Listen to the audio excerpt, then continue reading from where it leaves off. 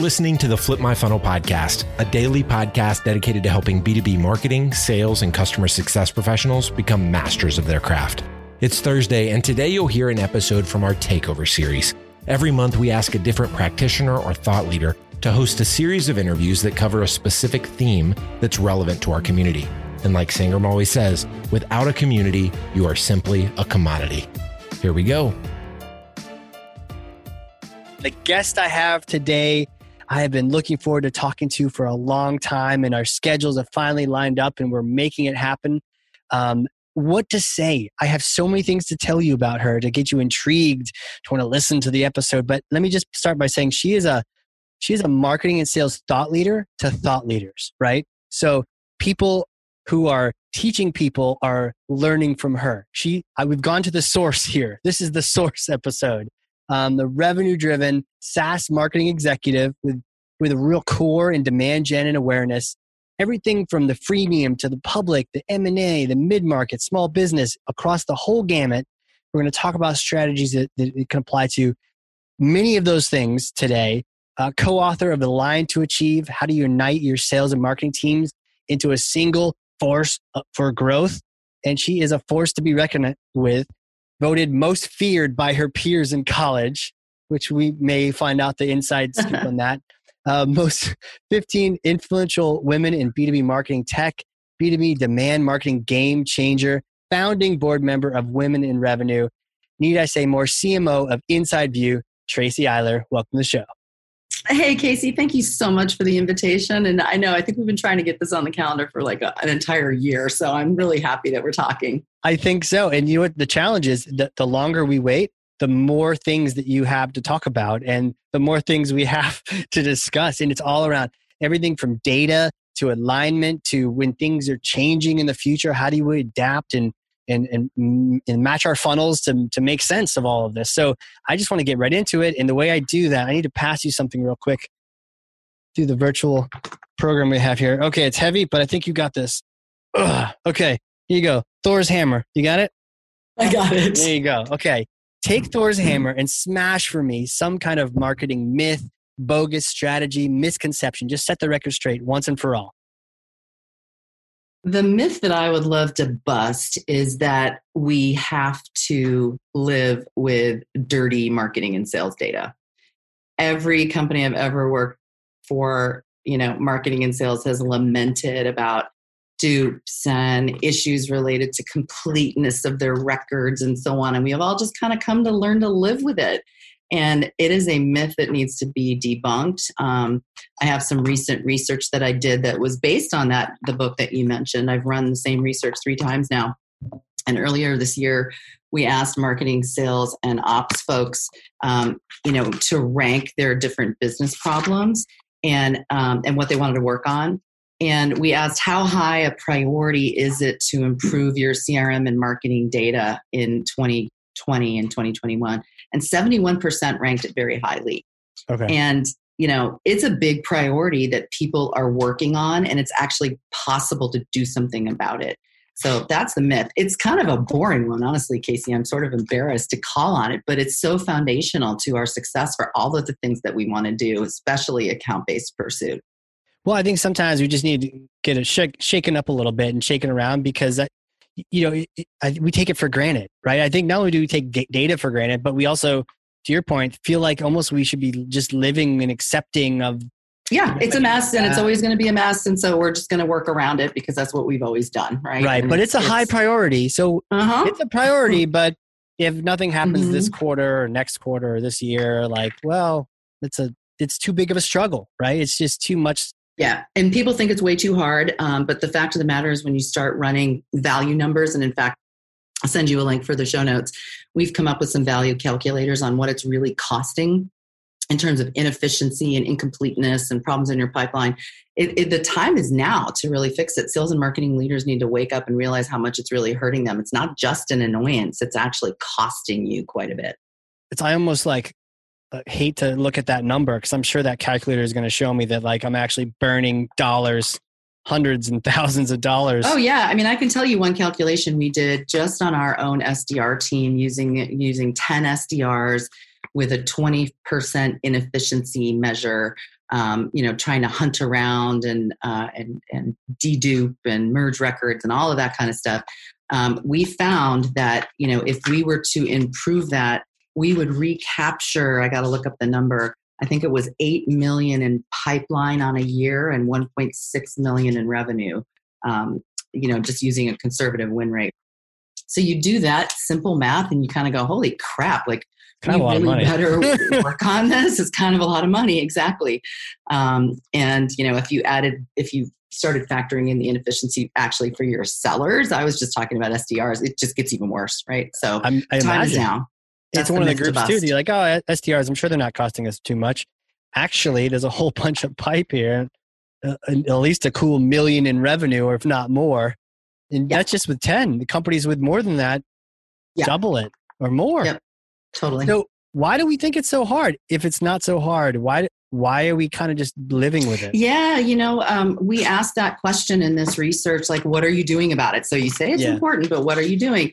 And more than half the people are addressing it manually or in an ad hoc fashion because they just don't know. So I personally think the root issue is it's been something we've lived with forever. So it's kind of like, all right, it's just one of those things we overlook.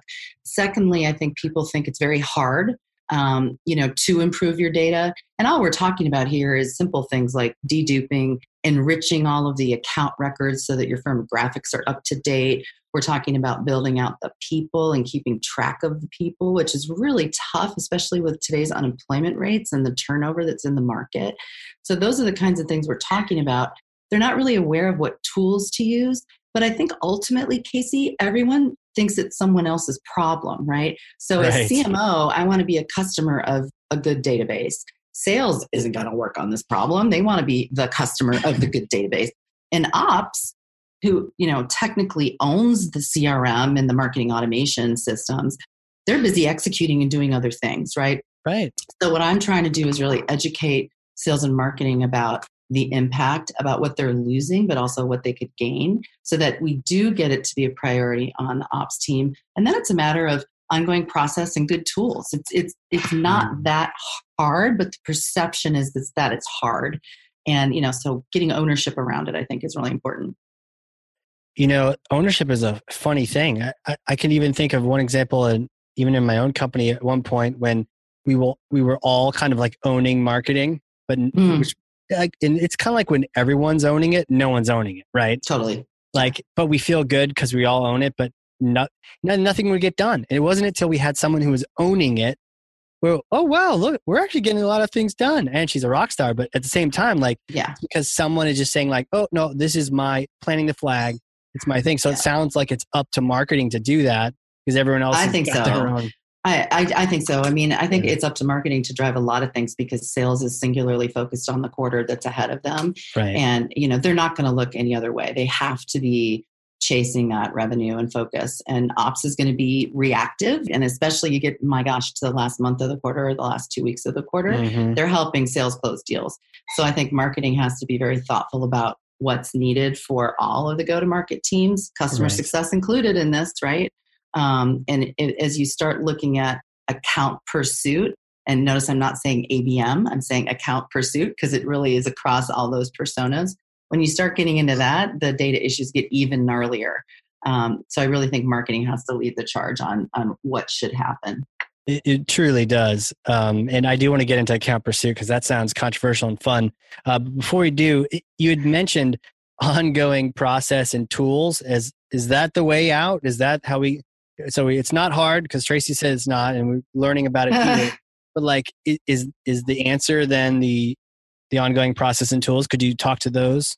Yeah, totally. I think before all that, of course, you need a diagnosis. So just like when you go to the doctor and you have some symptoms, right? You need a diagnosis of how bad is it. Like there isn't anyone in your organization who's going to say your CRM and marketing automation data is good. No one's going to say that. Right. Everyone's going to say it sucks. It's a problem. So we know that. So it's just a question of how bad is it? So doing a sort of data diagnosis health check, we in fact do that with our customers all the time to help them understand where they are today. And then sometimes you do a one-time cleanup, that often is a service-oriented thing. You don't have to, but for bigger companies, often you want to, especially if you have multiple instances. Like we have some big customers where they might have 10 CRM instances. And guess what? They're not all the same technology. There might be some dynamic CRM and some Salesforce in the same company because of M&A. So first of all, knowing what you've got, doing a diagnosis, doing a cleanup if you need to, like a one-time cleanup. But then there's tools and process you can put in place. We happen to sell products like this, so I don't want this to be an Inside View commercial. Yeah, no. But there are many choices of technology you can put in place that make sure, for example, that all your firmographic data is up to date, the employee count, the revenue count, and so on. So that's a kind of ongoing refresh thing. And then there's process things like lead to account mapping. Sounds simple, but we all know that in account pursuit, there's multiple buyers in a buyer group, and you might have 5 or 6 of those people that are already in your database that have opted into your communication. But then the 7th and the 8th and the 9th person might come inbound as an example, and you need to make sure that they are linked up, and this technology can do this for you, to the right account, so that then sales rep knows, oh gosh, there's more people I can talk to, right? So some of those things are, they sound simple, but they do require attention from, smart people who have the right tools and process. Right. Got it. It makes sense, right? Because otherwise you treat them like a stranger. Yeah, you do have a little coffee shop behind you for sure. Yes. And then, by the way, for tools, I know you didn't want to turn it into an infomercial, but like I'm a big fan, right? Inside View is just, we had done the same thing. See, I can make it an infomercial and it's okay. But we had the same kind of issue where we had data that we just assumed would stay bad forever. And then the magic of a little bit of process change and a little bit of tools. And now you can start leveraging it, right? Because beforehand, what happens if you try to send email to everyone in a certain industry? Well, maybe half the people that are in that industry, but the other ones aren't tagged. They're not, and right. You could do a call down campaign on sales, but they've got bigger fish to fry. So it's like, is there an answer? And then when you find out it actually doesn't require rocket science to get it, I mean, we call this data integrity. We launched a product about a year ago called Inside View Data Integrity, and it will do that diagnosis for you. Has a nice visual layer to tell you how bad it is. Yeah. And then, we'll hook up to do some of the things we talked about. There's some other tools in the market, but of course we think ours is the best. But, the point is you can work on this problem, right? It is not something that anybody has to keep living with, and they shouldn't if they're going to be, truly capturing all the revenue that's available to them.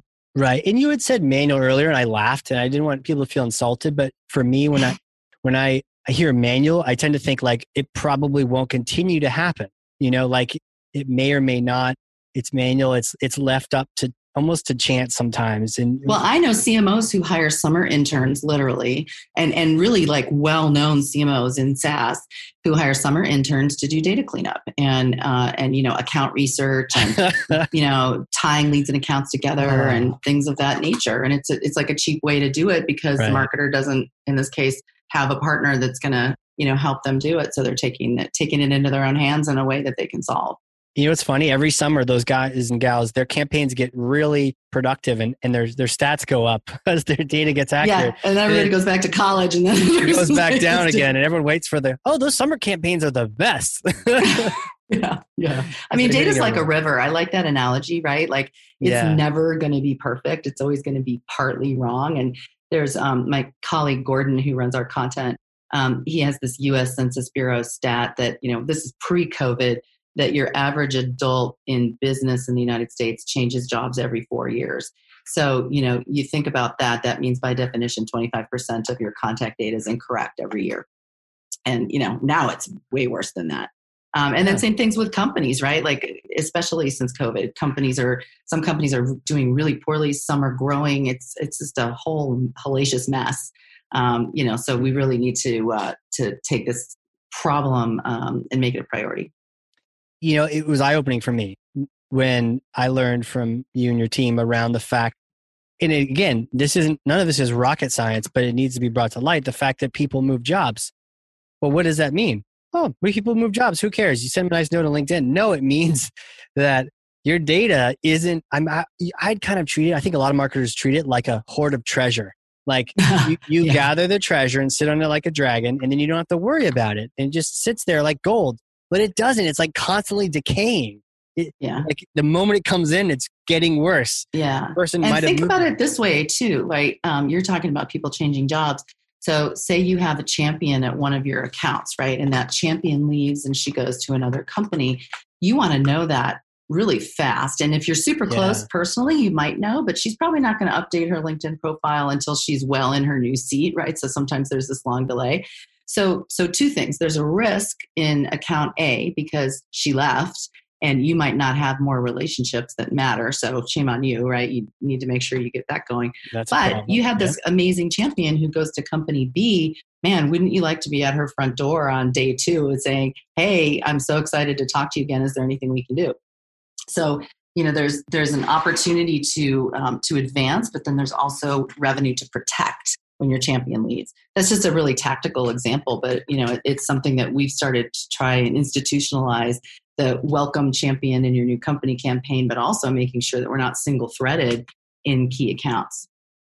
So true. Just little opportunities here and there. And otherwise, that's proactive, but otherwise you're waiting for them to reach out to you. Hopefully, brand new job. Are they going to reach out to you? Maybe in a couple months, but like there's an opportunity there that you can waste.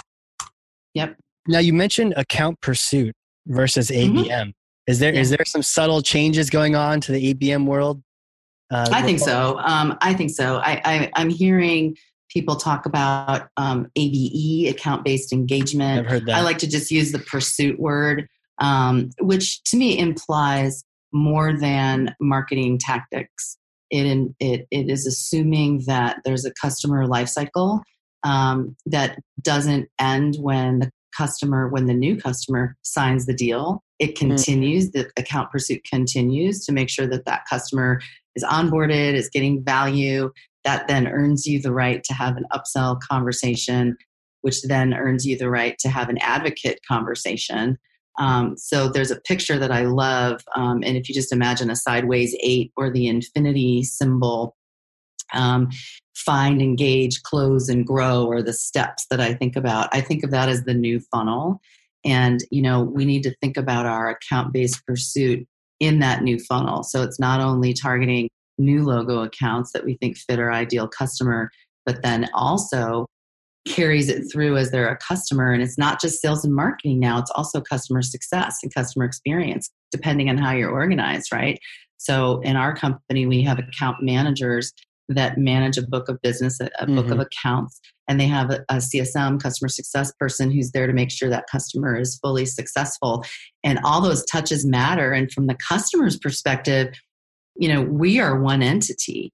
We think about them sometimes in our siloed functions, and we got to stop that. So I think that's what's in this engagement word or in this pursuit word. It's not just acts of marketing where we're figuring out some cool thing to direct mail somebody, right? Or some targeted advertising. It's got to be much more integrated and thoughtful than that.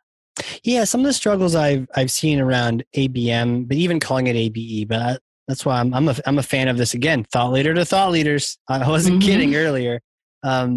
Is it just a marketing game? You mentioned it's not just, does marketing find some cute ways to reach out? What role does sales play in account pursuit?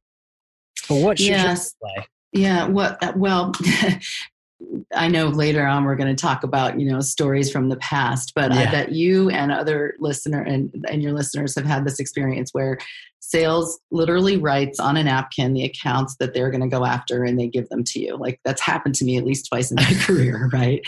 Or the sales leader will get in a room with you on a whiteboard and say, oh, here's the top 10 accounts we're thinking about. And, and that's kind of where it ends.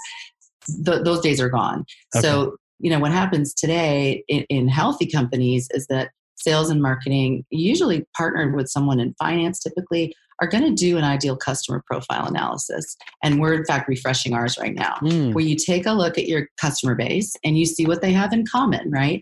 Yeah. And you pick some metrics. We like to look at the renewal number and the retention number or upsell number and see who's stickiest. Because you, of course, can look at your customer base and say, okay, who was quickest to close, and say, okay, those are the accounts we want. But then you're missing that annuity thing, especially in subscription model, where you want to look at the lifetime value of an account. So just imagine a 2x2 matrix with renewal across the bottom and maybe the midpoint's 85%.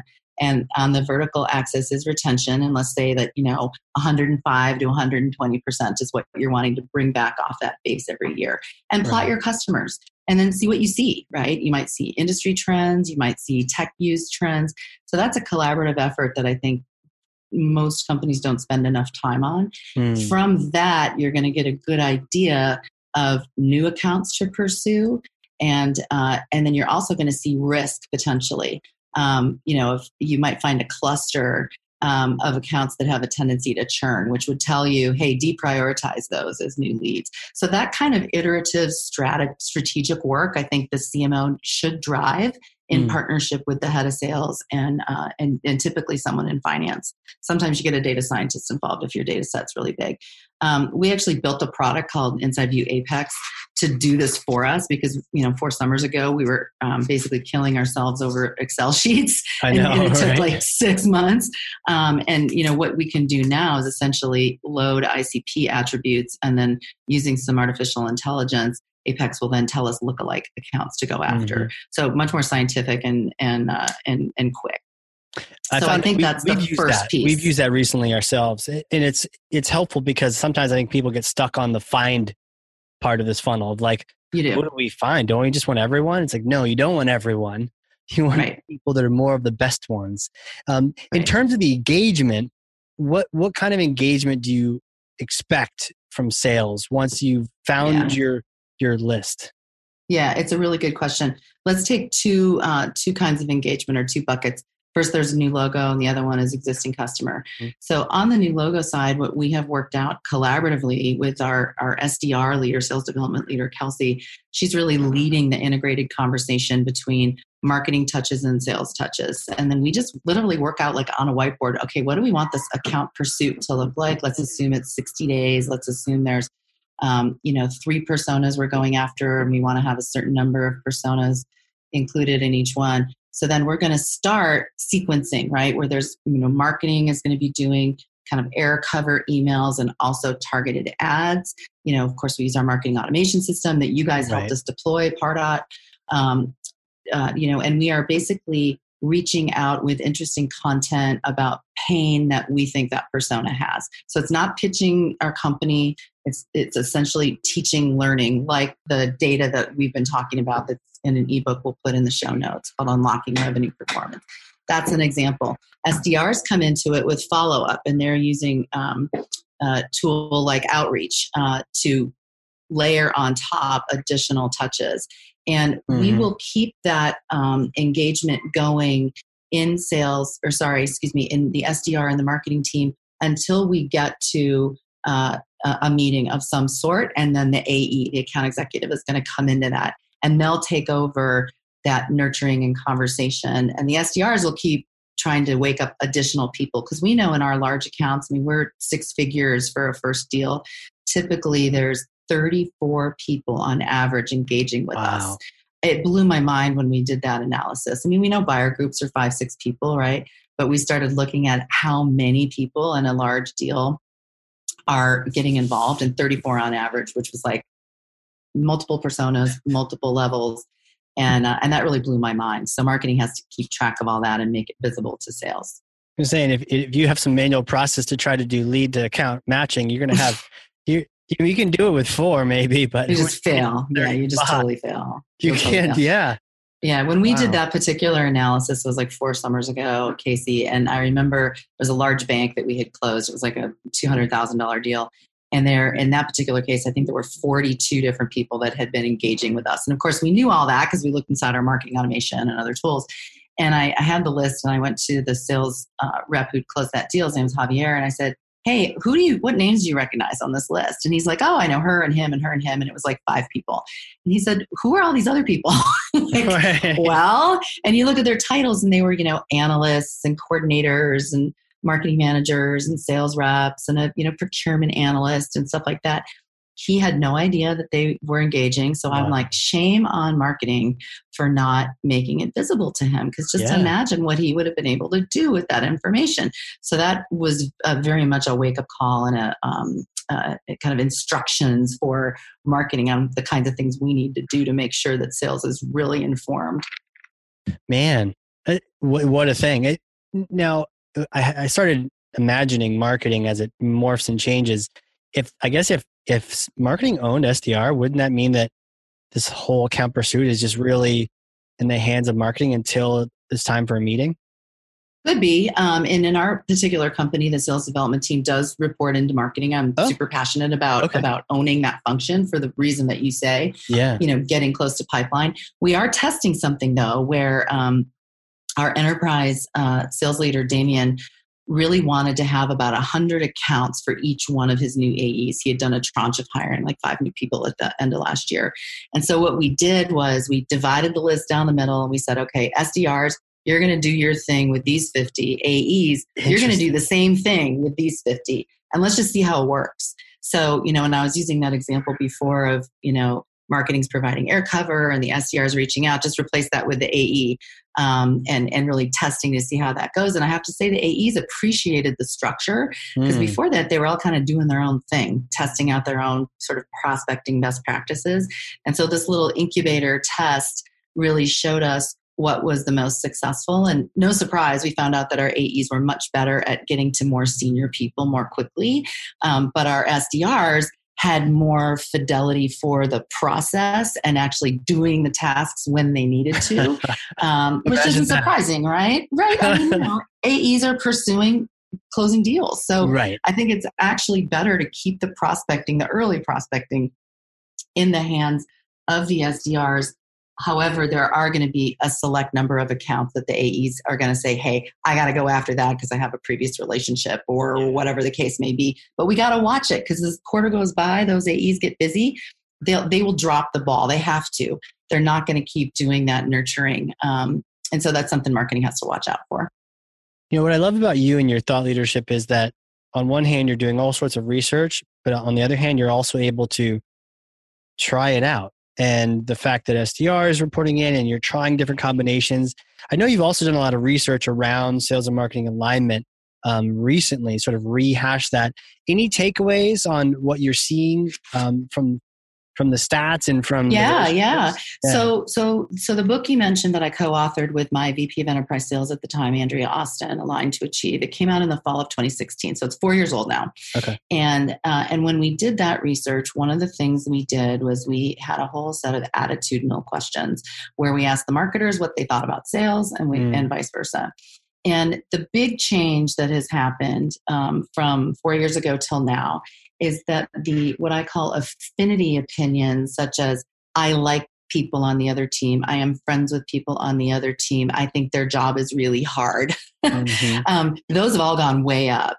But nevertheless, there are still some stereotypes that exist, which drive me freaking crazy. The best one is that about a quarter of each group think they could do a better job at the function that the other people have. So what that means is, say you're the sales leader, 25% of the marketing people think they can do a better job than you. And 25% of the sellers in my company think they can do a better job at marketing than me, right? That's just crazy to me. Like I can't do a better job than the sales folks. So that's a thing. The other one that's super annoying, and your listeners in marketing will just roll their eyes, 60% of sellers think that marketing's primary job is branding and events. Pick colors and throw parties, basically, right? Which is ridiculous, right? You said 60%? 60. Yeah, my goodness. For real, like even 4 years later. So, so shame on us marketing, right? For not explaining our value and what we do more transparently to sales in a way that they will understand. So that's a big one. And the opposite, it's also true that a very high percentage, I think it was like 50% of marketing folks think that sales reps are bullies and have short attention spans. And if you believe that, of course, you're going to be afraid. You're not going to be trying to have meetings and talk openly. And what I always say is, hey, if you think your sellers are bullies and they're, don't have any time for you, of course they don't, right? They have to pursue revenue. And what you perceive as bullying behavior, they're just trying to stay focused. My husband is a sales leader and a sales VP, and he always says the only thing that his team can control is their time. So if they've got some marketing person yapping in their ear about getting feedback and it's towards the end of the quarter, of course they're going to ignore you, right? So I think marketing has to be very sensitive. Yeah, marketing has to be really sensitive and empathetic to what's going on. For sure. Man. I had a related question because I know you've done a lot of work in SaaS, and do you see that as a particular differentiator as a marketer, just challenges that the SaaS type companies and marketers face? Are there particular things to the SaaS, or is it more of a foundation? I think so. I mean, the first half of my career was all enterprise sales, where you sell it one time and then you collect a maintenance fee every year. Mm-hmm. So we were just always going after new logo, and that was kind of all we did. And I took my first job in SaaS in 2006 with a company called Postini, which was email anti-spam in the cloud. And it was the first time that I realized the power of the subscription annuity, right? And how stable it made you from a revenue perspective, True. but also how critical it was to make sure those companies were happy, especially if your product was one that could easily be ripped out and replaced with something else. So, for example, we were an Eloqua shop at the time. That's not the kind of product that you can rip out and replace. You know better than anybody, given your business, right? But there are other tools that are pretty easy to just switch. So, you need to really understand kind of what's at risk, and marketers need to pay more attention to the customer base, and especially when it comes to upsell and expansion. Because you think about, half your revenue is going to be coming out of that renewal base, and the other half is going to be coming out of new logo customers and upsell. So you kind of have to think more broadly about where the goals are, and then work with your sales team on where you want to point your energy. Like, as a suggestion, there's a question I like to ask periodically to our sales leaders and our CEO, which is, hey, if you had 100 units of marketing energy, notice I'm using the word energy because it's a combination of people, effort, and money. So you have 100 units. How would you prioritize new logo pursuit versus customer expansion? And, increasingly used to be like 80% was new logo. Now it's more like 50%. And then the rest is spent on things like looking for upsell campaign opportunities, at customer advocacy type work, and even, poking our nose into what happens to the customer after they sign. I have a suggestion for your listeners, which is an exercise I like to do a couple times a year. That's just a secret shopping exercise, where I pretend to be a prospect. And I'll do this myself because it helps me keep my saw sharp. I will pretend to be a prospect. I'll go shopping. I'll look at competition. I'll look at our process. I'll sign up for our stuff. I'll eavesdrop in on calls, right? And we have call recording, we use Gong. So I'll listen to that to get an opinion about what the new logo pursuit looks like. And then we also will take a look at, okay, on day 2, after the customer signs, what happens? Do they get a welcome email? Is their training set up? What happens in the training? And the first time that I did this audit, Casey, I was just so embarrassed. The training content was talking about benefits of our product that did not match the promise that we had made in the sales cycle, right? It wasn't horribly off, but it was off by like a third. So you're kind of like, oh my God, right? Who wrote this? Can we help? And our CEO asked me, like, go stick your nose in this. And I was like, look, I'm not going to be popular if I stick my nose in you're not going to like business. And he's like, look, I want you to do it because I really want to understand. And that just made us much better. So that whole kind of secret shopping exercise is a really good one. The other piece about it is competitive knowledge. And I'm sure your listeners all have, somebody or a team that looks at competition. And most of the time, the competition or the competitive analysis is looking at the products of the other company and the pricing model and stuff like that. And that's great. But what about all of their marketing campaigning, right? And so I like to do, again, a couple times a year, an analysis of our key competitors that we're actually seeing in deals, as well as other companies that we admire that are in adjacent space. And just take a look, like, what does their website promise say? What are their core communication messages? What techniques are they using? What shows are they sponsoring? What does their PR look like?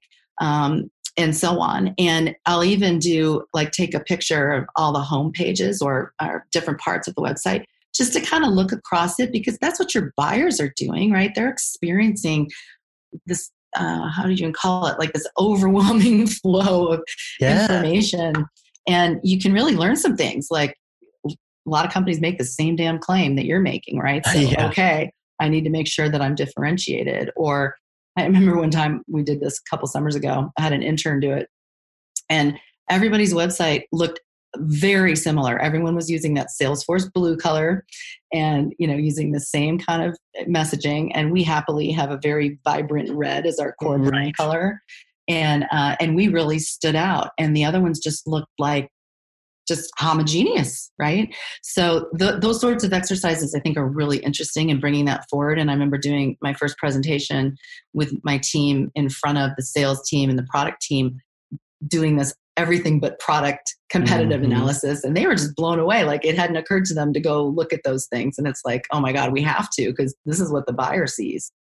Yeah, I think there's a tendency you can get so wrapped up in your own bubble, your own little mini ecosystem, that it pays to go look. And I like how you said not just competitors, but companies you admire that are just kicking ass. You're like, what are they doing? And what color are they using? What systems and what shows? I love that, because it just gets you out of your own, 2 feet by 2 feet, cube or home office. It does. And it's such a great project, especially for somebody that's younger in their career. And, the first time we did it was with an intern. And I remember she said to me, okay, so explain this assignment to me and whatever. And I was like, Stephanie, look, if you don't do this work, no one else is going to do it. So all I'm trying to do is replicate the experience of a shopper. And you're perfect because you're new. You don't even know what to look at. So tell us what strikes your fancy, and what do you think is different? And she found really interesting nuances, Casey, like just the way that companies, the language they were using, how formal it was, formal versus informal. How did they use terminology? Did they use people, images? How much did they show their product? What was their use of video or not, or other techniques? It was really fascinating. That sounds like a lot of great takeaways. Is this a magic intern that happens once a year?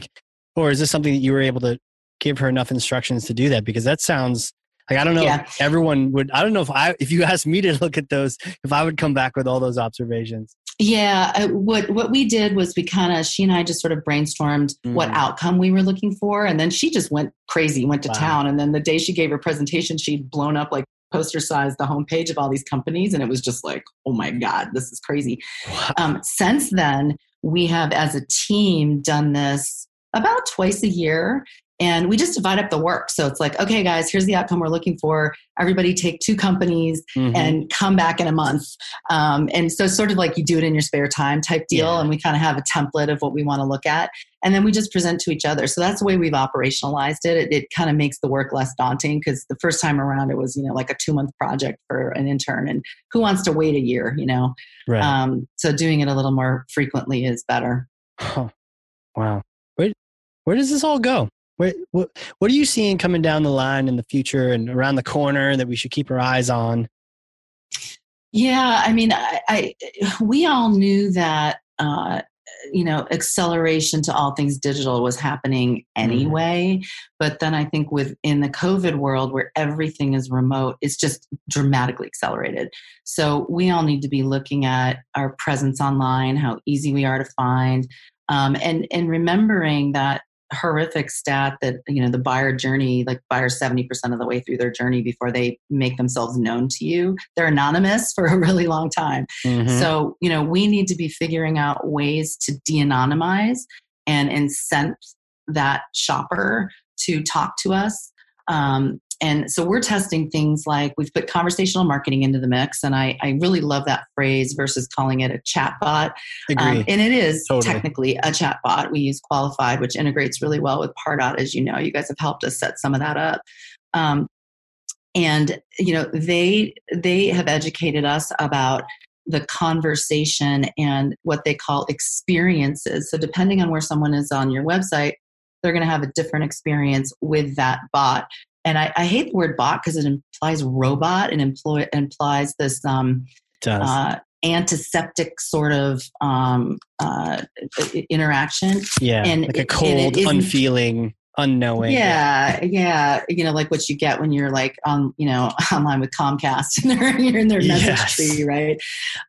So what has changed is our SDRs are basically in the qualified console all day. They know when someone comes to the account.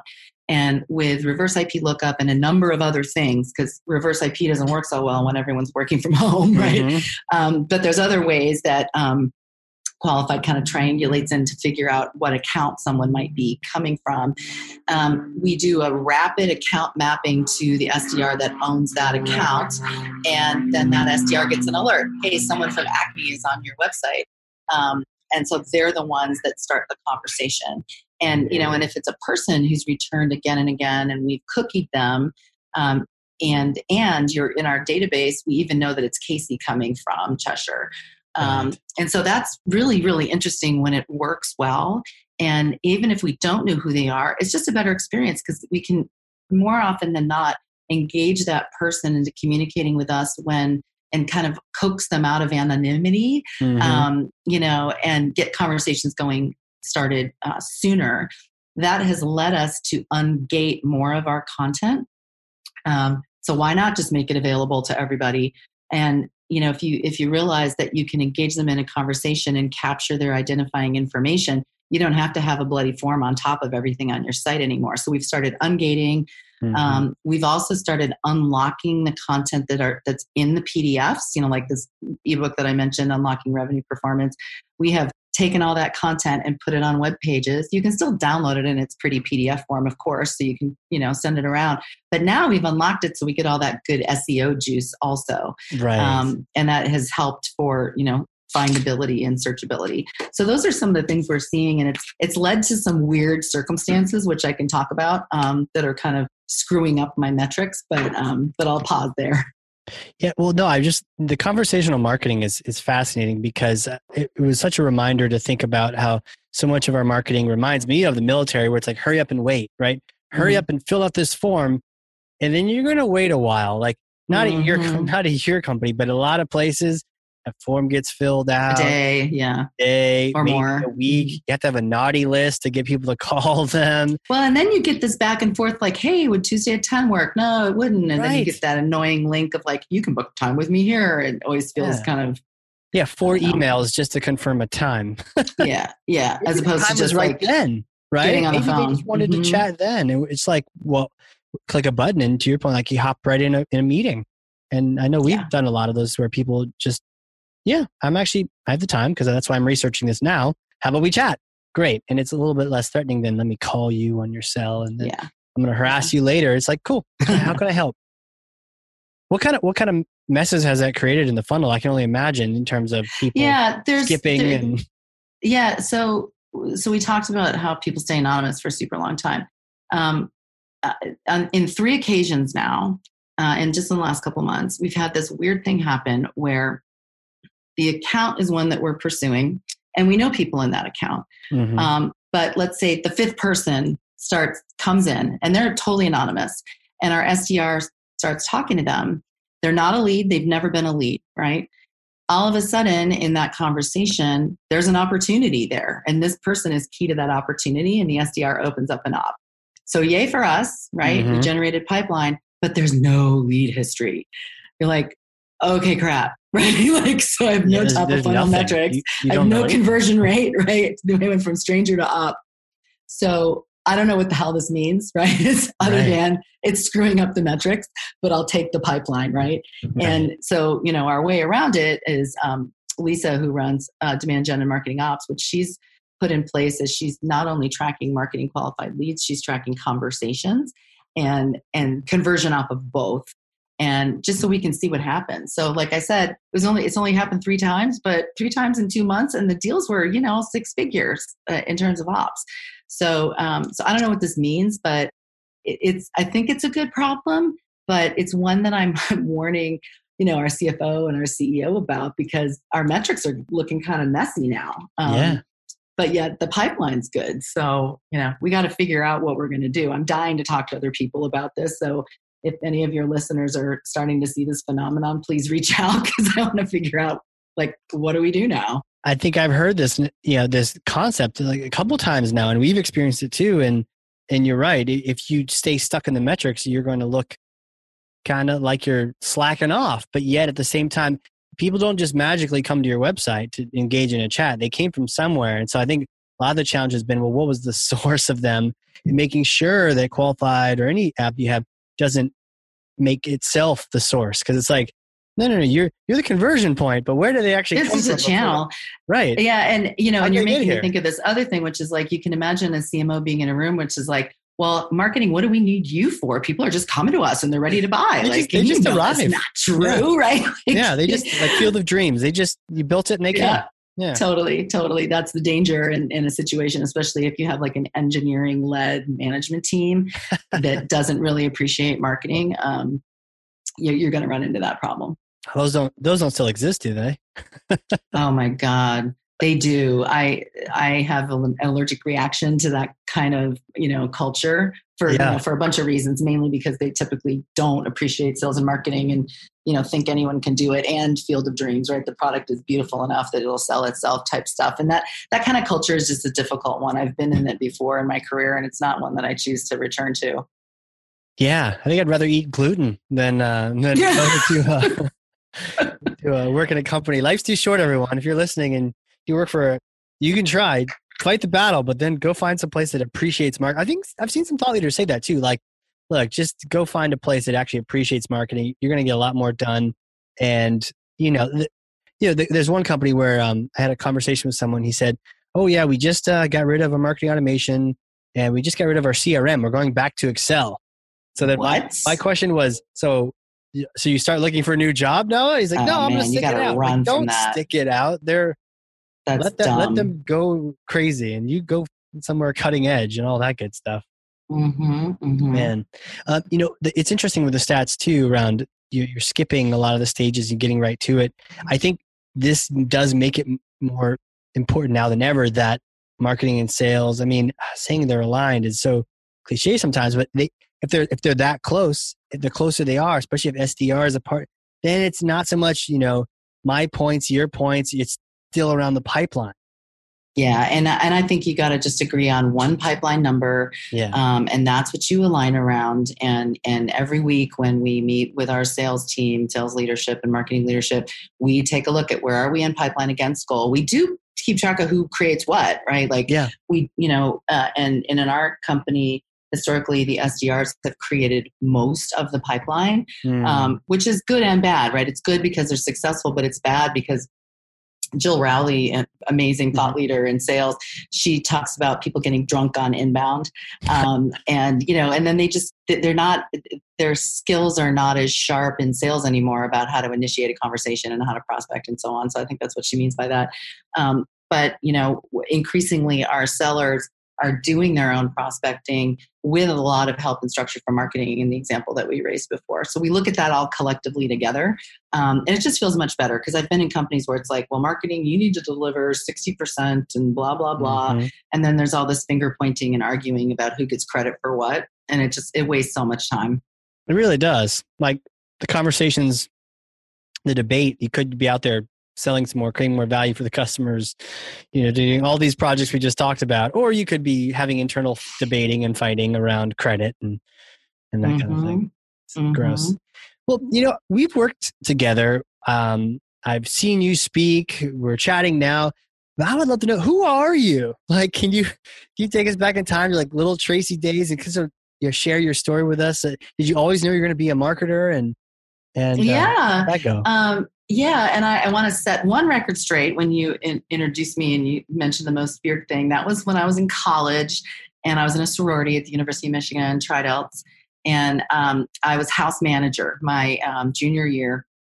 And there were 60 girls that lived in the house, and it was a really old house, and we had a lot of maintenance problems. And so I was most feared because I had rules about, what you were allowed to do and not do. And so that's where that vote came from. And I have it buried in my LinkedIn profile. So just for fun, right, to see if people notice it.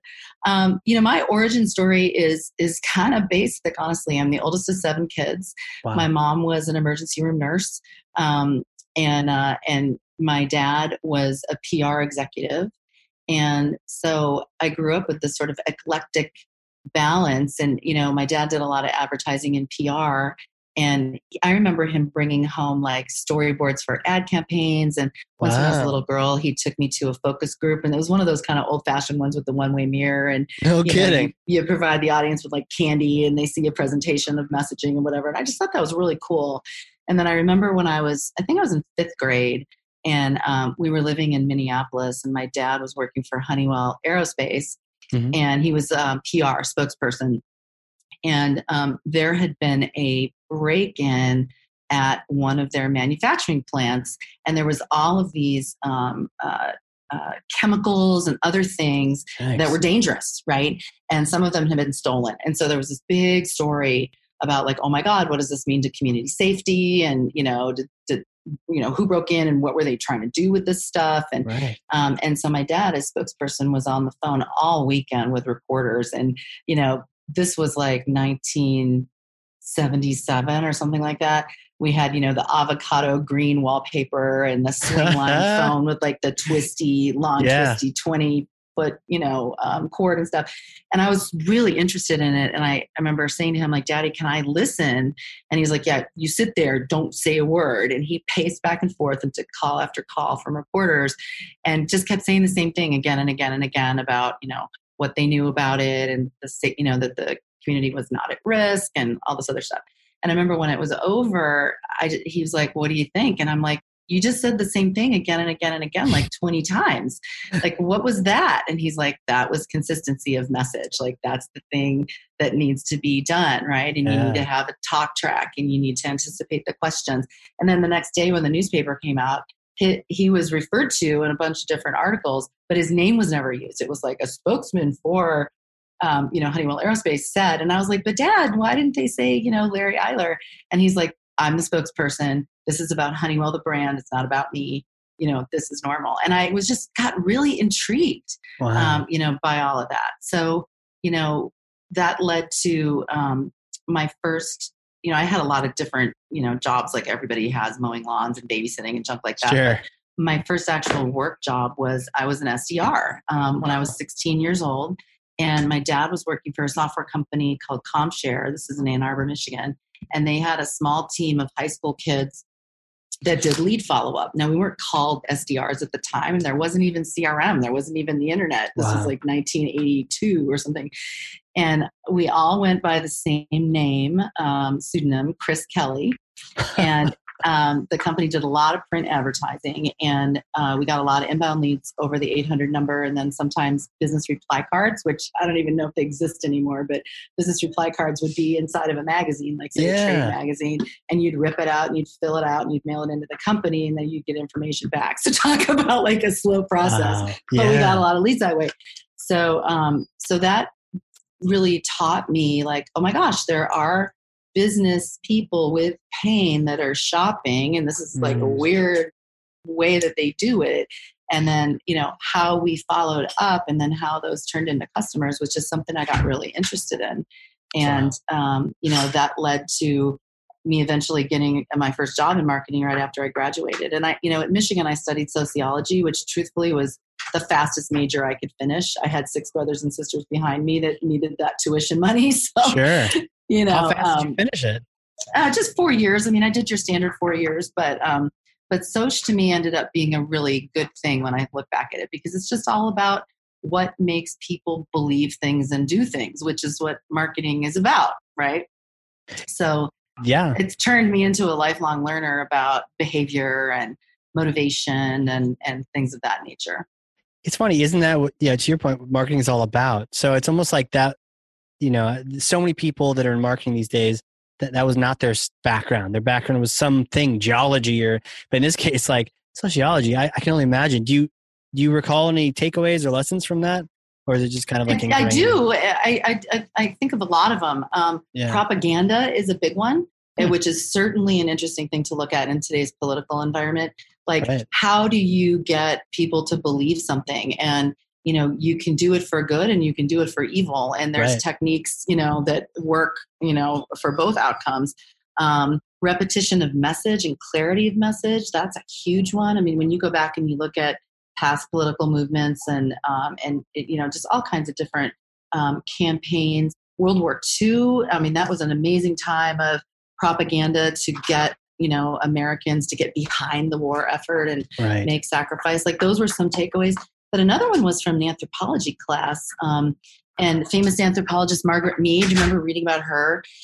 She had this really interesting phenomenon, and I'm going to get the term wrong, but it's basically the effect that she had on indigenous tribes that she was studying, right? Just but the fact that she was there changed their behavior. So, you think about like adding in a dimension into a community and what that does. And I think my last one is, all of your listeners, I'm sure, took a psychology class at some point, and you learn about Maslow's hierarchy of needs. Do you remember that? Yeah. Triangle, where at the bottom it's food and shelter, and at the very tippy top it's self-actualization. I have used that notion time and again, not only with my own teams internally, but when we're thinking about the customer. Like, okay, this product that we're selling, is it a painkiller or a vitamin? Like you hear a lot of people use that phrase. Well, are we food and shelter, or are we something that's beyond that, right? And if your food and shelter is not there, you're never going to get higher. It's a little bit like that idea of if your new customer doesn't get deployed and get the value out, the food and shelter out of what you've sold them, you're never going to move up the hierarchy, right? You're not going to earn that right. I also use Maslow's hierarchy when we're talking about just inside the marketing team, what kind of program we're trying to take on. And, sometimes someone will have an idea that's like a really super fancy self-actualized idea. And there's no way in hell we're going to be able to execute it because, the food and shelter's like not there. Like, for example, dirty data, right? Like you have super dirty data, you can't do the rest. So those are some of the things. And I read a lot. I follow a lot of really interesting people on social media. So I'm just always kind of thinking about culture and politics and belief systems and segments. And I don't know, I'm a dork that way. Like I'm just constantly studying. Yeah. That's what keeps you growing though. And you never know where I love that you brought different subjects. Like you never know where the inspiration comes from for a new campaign, or just like making the decision between this and that, harking back to some lesson you learned, a few years ago. It's just like, oh, that's it. And you think about applying techniques to techniques. Like I'm a big fan of Hamilton, as I'm sure a lot of your listeners are. And you just think about applying hip hop and musical theater to the story of one of our founding fathers. It's just like that sort of burst of alchemy that Lin-Manuel Miranda had that is very inspirational to me. It's like, okay, well, how can we mix it up? Like, for example, I have an event coming up that I'm doing with Women in Revenue, and we've hired a DJ to do a warm-up 30 minutes before the whole thing starts. And like that kind of thing is just fun, right? Like why not do something like that to get the energy going, to make up for the fact that everybody's distant right now. You can get inspiration in a lot of places. Yeah, you really can. The Hamilton thing, when that came out, had to scoop that up. I hadn't seen it yet, so it was great to scoop it up on this Disney Plus. And yeah, what an interesting combination. I don't know who said it, but someone said like there's no unique ideas, there's only unique combinations. It's like the combination of this and that, and this and that. That's really where the masterpieces come from, and that's what we're here for. I think that's well said. Yeah. Women in Revenue. When did that start? Because I know you're founding member, really a champion for that whole cause. So fall of 2018. Okay. So we'll be 2 years old in November of this year. Congrats. It's really exciting, Casey. We're up to 2,600 members, which I just in a million years did not expect. And the origin story is essentially a woman named Sherry Johnston, who is a consultant with a great firm called Winning by Design. She saw this gap, which was, there are increasing numbers of organizations for women in STEM jobs, girls who code, things for women that are in engineering. But what about women in sales and marketing? And there's lots of marketing organizations that are really great, but nothing that was specific to women in revenue roles, sales, marketing, customer success, and so on. So she reached out to a collection of women with a pitch that said, hey, join me. Let's put together a nonprofit organization that's going to deliver benefit to this population of women in sales, marketing, and customer success. please join me. So we got together, we decided that we wanted to create networking and mentorship opportunities. And we started with, I think by the end of that year, there was about 100 members. And then the following summer, we were at about 800. And then since this year, especially with COVID lockdown, membership has just exploded, which I'm very grateful for. We started out as a primarily Bay Area, San Francisco Bay Area group, and our meetings were local here. But now our virtual events, there's people from all over the world that are joining, primarily North America, but 2,600 members. It's really exciting. And women are networking with each other. We have a thriving mentor program. And call to action for your listeners. I am sure there are many people that would be fabulous mentors. And you don't have to have 30 years experience to be a mentor. You just need to have some belief or expertise on a topic. Like, let's say you're an awesome field marketer or, great marketing ops person. You could sign up to be a mentor and coach other women in a very lightweight way. Like, we do these one-to-many events where you might sign up as a mentor to do, let's say, 2 sessions on the best marketing ops metrics. And, 10 women will sign up in this Zoom interactive format, and, you'll share your beliefs. We also have a very active Slack community. So, nice. Membership is free. So people can just go to womeninrevenue.org, sign up to become a member. You'll get invited to the Slack. About 900 members are active in Slack on a variety of channels. Our next event is September 10th. That's a lot of people on a Slack channel. That's amazing. It's cool. It's really cool. And people are looking for job opportunities. They're sharing best practices, and all that kind of stuff. So our next event is about diversity in revenue and how we can take charge and drive change in our own companies. And so I'm just finishing working on the slate of speakers, and we're starting our promotion this week. Okay, cool. We'll have to link to that down below. Why do you suppose this has just taken off so quickly? I think that, women are natural networkers, no question. I think they really want to share their stories in a safe space. And the women that are joining are very like-minded. They want to advance their careers, but they also want to help other women. About half the members are individual contributors, kind of first 5-10 years of their career. And then the other half are women like me that are, director level and above, that want to give back, but that also don't want to be the only woman anymore. And there's so many organizations where, you look in the e-staff and you're one of 9 people and you're the only woman. And it just feels gross, right? And, I've had the opportunity at Inside View. Our CEO, Umberto Maletti, was very intentional about recruiting women into the company and women in leadership. And we're 50-50, which is unbelievable. Like, I don't really know any other companies that are like that. And it really changes the dynamic, and we get a better result with diversity of thought. And of course, diversity is not just gender related.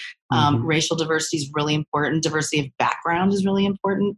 And so kind of teaching our audience about those different elements, and then helping them understand what they can do in their companies, whether it's an employee resource group or a different way of recruiting, unconscious bias training. There's lots of things that we can do. Yeah, I was having some really interesting conversations. I think it was last week even. Chantel Marcel, I don't know if you've met her. Amazing LinkedIn thought leader, just very active. But she was bringing up the idea of just that it actually became very coherent for me around diversity and how do you not walk a cliff? And we're talking about all the different companies that take all the things that are happening now in society and they like completely mess up the message, and it looks either abusive or it looks like you're just trying to, get something out of this tragedy here and there, right? And she was like, if you had diversity of just the types of people you mentioned, experiences, race, like gender, all these things, then you're more likely to have someone on your team that goes, that sounds like a terrible idea, as opposed to just everyone being like, totally. Yeah, go team. Yeah, like this totally. sounds great. You need that. Yeah, the weakness that we have is that, in tech, we are dominated by white people, let's face it, with probably Asian and Indian population being next. And, for us to be talking about support for Black Lives Matter, but not having anybody Black saying it on our behalf in our team and advising us is just stupid, right? It's so easy to tokenize. It's so easy to be tone deaf. So in putting together this program that I'm talking about for September 10th, I recruited a variety of speakers, and I'm getting out of the way, right? And there's 5 women, 4 of them are of color. One of them is a proponent of hiring formerly incarcerated people. Like it's a really great blend. And then I just need to get the hell out of the way. Right. Yeah. And push them onto the stage to educate and have the voice. So, there's a lot of work to be done and a lot of sensitivity. I'm just so happy that things are where they are. I come from a multiracial family, and I'm in a multiracial family now. And, awesome. And so I have a different, I have a front row seat, let's just put it that way, to what, I have 3 sisters who are Black. My husband's Black. I have a front row seat to, what they are faced with all the time, and so I feel I feel grateful to have that perspective, and to be able to support them and then, share with others what I have come to learn, from those relationships. Well, you would certainly be the person to bring that group of 10 different people together. It's very humble of you to then back away and let them all talk. But I mean, your experiences are powerful as well. So I don't know. Yeah. I mean, I think I'm at the point of my career now where it's like my time to make space for others. Like I'm really motivated in helping people grow. And if I can take the spotlight and push it over here to another person that is going to shine, like I get a lot out of that. Agreed. You mentioned the mentorship too with Women Tech, and just any chance you have. I've started getting more and more into that and have found it, immensely rewarding, because sometimes there are questions you just, like with data, you just take some things for granted that doesn't everyone know. Yeah, I mean, Casey, you'd be an amazing mentor. Like, you're a business owner, right? With very successful business. So you have that entrepreneurial angle, but you're also in marketing and in helping companies really thrive operationally. So there's that aspect of it. Like there's a lot of things I think you could probably give if you had a little bit of time. So I'm just going to ask you if you think about it. Oh, I'd love to, for sure. Yeah. It's all a matter of finding people that will follow up and send the email. And then, it's those people that will keep doing it. There's so much value for them, Yeah. So yeah, I'm happy to take part and help however I can.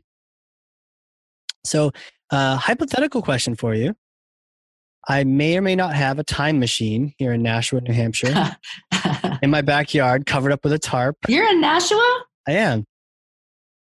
What? So you got to explain that to me, because you're an Atlanta guy. No, I've always been in New Hampshire. Wait, what? Yeah. Why? Wow. Boy, do I feel stupid. No, I thought that you were always in Atlanta. No, I love Nashua, New Hampshire. It's so beautiful. It is. And you don't have state tax. Exactly. No income tax, no sales tax, no anything else. It's just a fantastic place. And it's not as time hot machine in hot Atlanta. Oh, God, yeah. Real quick sidetrack. Every year I tend to, on Facebook, I will say that I'm moving to Atlanta, but it's usually on April 1st.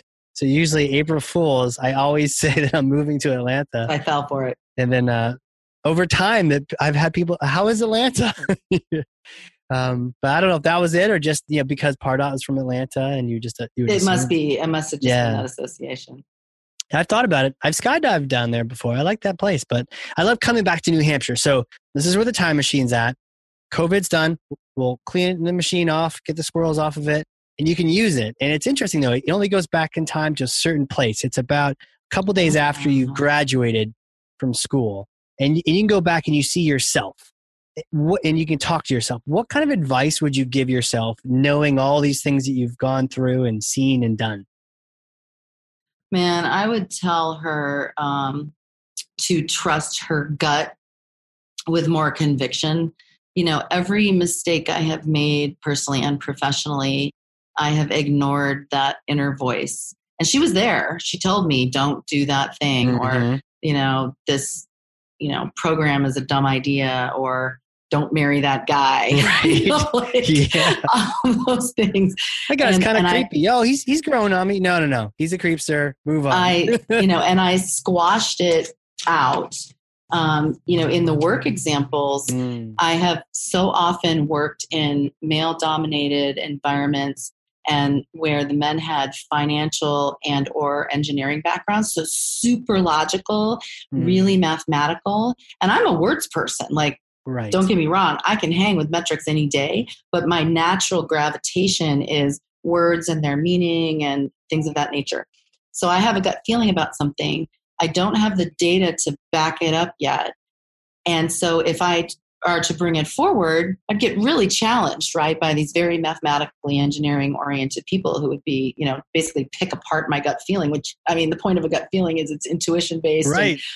And, yes, it's based on your experience, but there's often elements to it that you just can't put your finger on. It's almost spiritual in a way. Yeah. And so I would just ignore her voice. I would just push it away. I wouldn't even bring it up. And then, damn, 9 times out of 10, 3 days later, the thing that I said in my voice happened. And, it just happened again and again and again. And as I matured in my career, and I started learning techniques for, proving a hypothesis or disproving a hypothesis that was coming out in gut feel, I just speak up, more readily. And now I'm at the point where I might be in a meeting with our e-staff and some idea comes up, and I will just say, like, guys, I don't get it. I don't have a good feeling about this. I cannot tell you why. I cannot prove why every bone in my body is saying don't or Right. do, it's going to come to me, but I'm telling you, this is not good or this is good. And so that's the voice. I would tell her, really trust that gut, listen to her, nurture it, and just keep track of when you do feel like you want to push it down, like recognize that behavior and think about it. It's powerful stuff. And I can relate to you mentioning dealing with, and not even as a woman, but just dealing with the engineering, the logical. How do you deal with those people, especially when they're in charge of you or they're in power? Yeah, it's challenging, right? Yeah. I first seek to understand, right? That's always just the best practice. Seek to understand, find out where it comes from. Definitely try and bring some data so that you can show that you honor that way of thinking. But then also just try and show them your way of thinking and how you're getting to a conclusion. Like, for example, I'm a huge student of body language. I always have been. And I find, I'm going to stereotype, but I find that people that tend to be more mathematical, more engineering driven are not always as good at that skill of reading a room, right? And it's even harder now on Zoom, for God's sake, right? Where we're distant. And showing them what I see. So, for example, it might be in let's use an example where we were meeting with a prospect. And, they had brought their executives and, we're doing the usual dog and pony. Mm-hmm. And all signs are pointing to this deal closing, right? It's BANT qualified. There's budgeting authority. There's a timeline. Everyone's smiling. They leave. And I know there's no way in hell we're going to get that deal. And why do I know that, right? And it's all subtle stuff, right? It's who wrote, how did they write things down? What questions did they ask? Did they look bored? Were they unengaged? All kinds of things like that I will then say, hey, here's all the things I saw. And, and then you'll get in this case, our engineering leader, like, oh my God, I totally missed that. And then, the more that you talk about it, the more they realize, like, oh yeah, those really were signs. And as it turns out, we got a no. Eventually we got a yes in that particular deal. But I was right, like they're looking at us saying yes, and there's just no way it was going to happen. I'm with you on the words matter type, analyzing the words. And it's maybe because you're able to observe the conversation, alongside them, be able to say, no, actually, that word is only used in this kind of, there's a feeling behind the word choices. And because you chose that, that's interesting. And I'm with you. Like to feel like wordsmith, listening in the words are almost like their own version of body language. The different words you use tend to indicate something about you or how you feel or think. Maybe we're just nerds. I don't know. Oh, I'm a super nerd. I geek out on words. I have this really strange ability to spot typos. Like it's almost like the movie The Beautiful Mind, right? Where, or someone that is, I have 2 nephews that are on the autism spectrum, and they are like amazing with numbers. They will see a pattern and like that no one would ever see. And I could open up, let's just say it's like an ebook and I'm proofreading it, and I will find a typo, like it literally, like it's just like my eye goes right to it. There's just something like the way my brain is wired. It's really weird. Maybe it was just put there just for you to get you engaged. Maybe there's a meta behind it, right? if I, next email I send you, if I have a typo, you have to wonder now, was it on purpose? On a typo. Is he trying to get your attention in the opening paragraph? Man, what is this? I heard you are a musical theater geek as well, like me. I and am. In college, we did a lot of shows. So it was mostly high school. Okay. And I was in this group that had the worst name ever. That was like Glee, and Sure. Glee was popular on TV, but our group was called Shabab Shop. Shabab Shop. Shabab Shop, and shop was spelled SHOPPE. So Shabab Shop, and it was 16 kids, and we did show tunes basically, and it was choreographed, and we had these really slick, shiny purple shirts that someone's mom made because that was our school color, purple and white, polyester vests and skirts, and it was really fun. We did all what you'd expect. We'd perform in community events and things like that. But I learned a lot. I learned a lot about being on stage and using my body, and I learned about my voice and how to project, and all of those things are so helpful now. And I know a lot of show tunes, and I can pretty much come up with a show tune for. Is this the part where you sing one on air? Is that where? I don't know. The other night, my husband secretly, he'd be really mad for me to talk about this, but he did something similar when he was in high school. Nice. And we were joking around about jazz hands, right? And yes, and the derby top hat thing, and all of that. And we were listening to, it was Shaka Khan's version of a song from Cabaret. I'm going to have to look it up and send it to you. It was the bomb. It was so, so good. Well, we'll put it in the show notes too, because everyone else. Yeah. It was Sweet Charity. It was Sweet Charity. It was a song from Sweet Charity, and Shaka Khan did a version, and we were goofing around on Pandora, and we found it. And then we were doing our choreography in the kitchen. It was pretty fun. Oh, that's awesome. That's how my wife and I met too, was at an audition for theater. No way. What was the show? It was this like murder mystery at our school. And I saw her writing her name down, and she had the same initials I did. So I was like, oh, you have the same initials that I do. And that was my pickup line, I guess. Nice opening line. Now we're married with 2 kids. So, go figure. And did you both get in the show? We did. We did. I was this French playboy who would hit on everybody on stage, which is like the best part. You could ad-lib totally that fun. way. And, totally fun. Yeah, it was fun. Favorite musical? Oh man, it would have to be Hamilton, honestly. Now, we've seen it 5 times on stage. I'm embarrassed to say, both in New York and San Francisco. Definitely Hamilton, but I think before that, it has to be The Sound of Music. Honestly, I just fell in love with that when I was a little girl. I've watched it so many times. It's a good movie. It really is. It is a good movie. It's a beautiful movie. It's beautiful. Yeah. And I don't know if you remember the boat scene. You remember that boat scene when they're on the boat and they all wave and then the boat tips over? Yeah. Uh-huh. Yeah. I saw a behind the scenes show where it said that that was choreographed. It was supposed to happen. But when they tipped, it tipped backwards. It was supposed to tip forward. And one of the little girls couldn't swim. So they were all grabbing everything was fine afterward. But that was a real. Because it really did look like mayhem. And they were wearing those outfits that she made out of the curtains. It really was mayhem. So it worked out well for the show. They were like, oh, grab little, whatever her name is. That was Gretel was the little Gretel, one. And then Marta was the next oldest one. And Brigitte was the next oldest one. You got all the names. Dude. We used to play Sound of Music on my front porch when I was a little girl. And I was always Liesel, and I didn't need a governess. That was her big line. Yes. Yes. It's almost like I wish they would make clothes out of curtains like that, just so for the super geeks in us, we could be like, oh, nice outfit, Casey. Wear to Dreamforce, Yeah. Hey, wearing my curtains.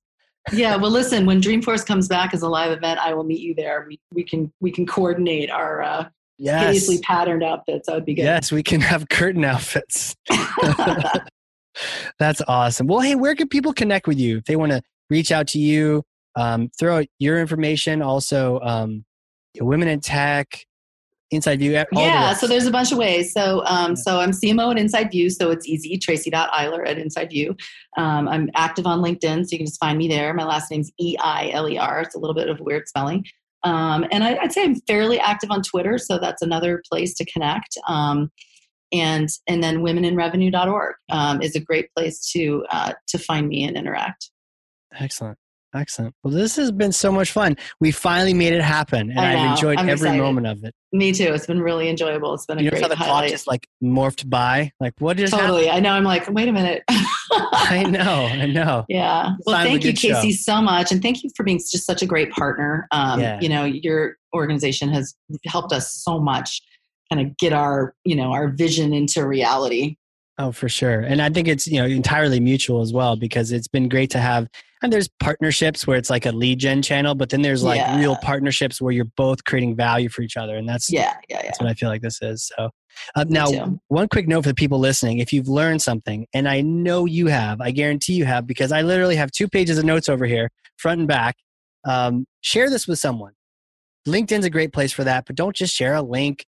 Put your takeaways, and there's so many takeaways in conversational marketing, the power of subscription, data. It's not as hard as you think. Tell me things, right? Like especially that whole issue of people jumping into the funnel, staying anonymous. Like I really want to know, is this a thing that's happening? Is it just a fluke, or does it look for real? And then what the heck are we going to do about it as marketers? Like we've got to figure out a way to measure this, because it puts us at risk a little bit, right? It screws up all of our value metrics. But I think it's a really interesting phenomenon.